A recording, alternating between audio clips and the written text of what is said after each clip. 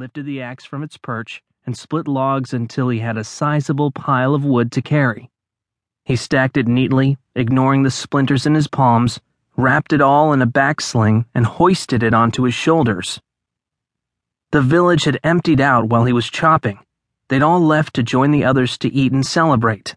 The harvest, a fresh start, a bigger community, a newfound peace. Wells exhaled, his shoulders slumping. The straps of the sling cut through his shirt into his skin as he looked around at the vacant valley. This was good. He'd get to the camp a little late, but with plenty of wood for the stoves and the bonfire. He'd stay by the fire and keep it stoked. That would be his job tonight. A perfect excuse to avoid the feast, the speeches, the hundreds of familiar faces, all of them thinking about the people they wished were with them tonight. Their loved ones back on the colony, all dead because of Wells. He'd been the one to loosen the airlock back on the ship, dooming the hundreds of people who couldn't find seats on the dropships to a slow, suffocating death, his own father, the Chancellor, included. He'd done it to save Clark, but still, every time he caught sight of his own reflection, he recoiled from it. Every action he took led to destruction and death. If the other colonists knew what he had done, they wouldn't just turn him away from today's harvest feast tables. They'd cast him out of their community entirely. And he would deserve it. He exhaled again and felt himself wobbling, suddenly weak. He turned to steady the heavy load on his back and saw that one of the cabins had its door ajar.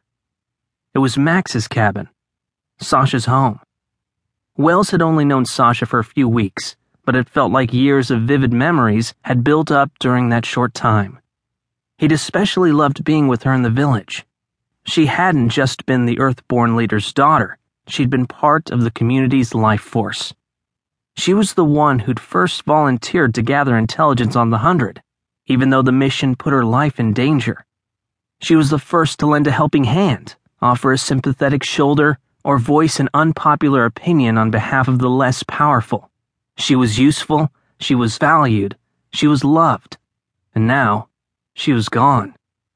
Wells dropped his sling, ignoring the clatter of the firewood, and stumbled like a sleepwalker to the doorway.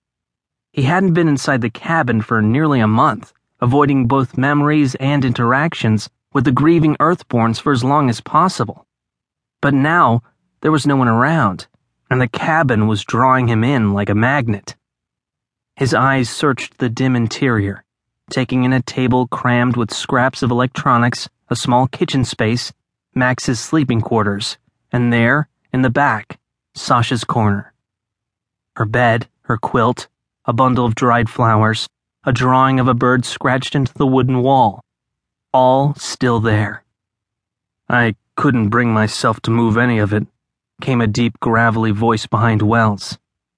He turned to see Max standing a foot away, peering past him with an inscrutable expression. His beard was neatly trimmed, his best clothes neatly darned, all ready for his official role at tonight's festivities. But right now, he didn't look like the leader of the Earthborns and a member of the new United Council. He looked like a wounded man, a father still in the freshest wave of grief. "She drew that bird when she was 5, you know. I thought it was pretty good for that age, for any age." He let out a little laugh. "Maybe in the old world, she could have been an artist." "She could have been a lot of things," Wells said softly. Max nodded, then pressed a hand against the wall of the cabin for balance, as if something inside of him had just cracked. "I shouldn't be here," Wells thought, but before he could make an excuse to leave, Max straightened and walked into the cabin, motioning for Wells to follow. "I prepared a few words to start the feast, but, of course, I left them all the way back here," Max said, rifling through his makeshift desk for a little scrap of paper crammed with scribbled words. "The spots at the table are filling up fast. You might want to get over there."